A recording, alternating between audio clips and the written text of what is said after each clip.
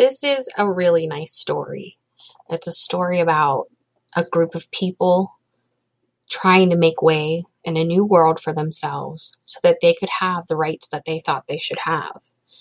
And it is a story of a people that were different than the Pilgrims, helping them and wanting them to survive and have success in the new world.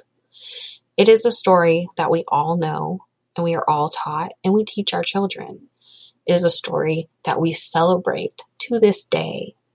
Thanksgiving can mean many things to everyone, but this is the story that we learn as we are growing up. But unfortunately, this is not the true story. These are not the true facts.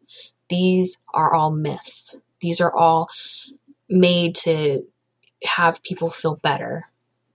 So tomorrow, for my next microcast, I'm going to dive into what actually happened in the history of Thanksgiving in the United States.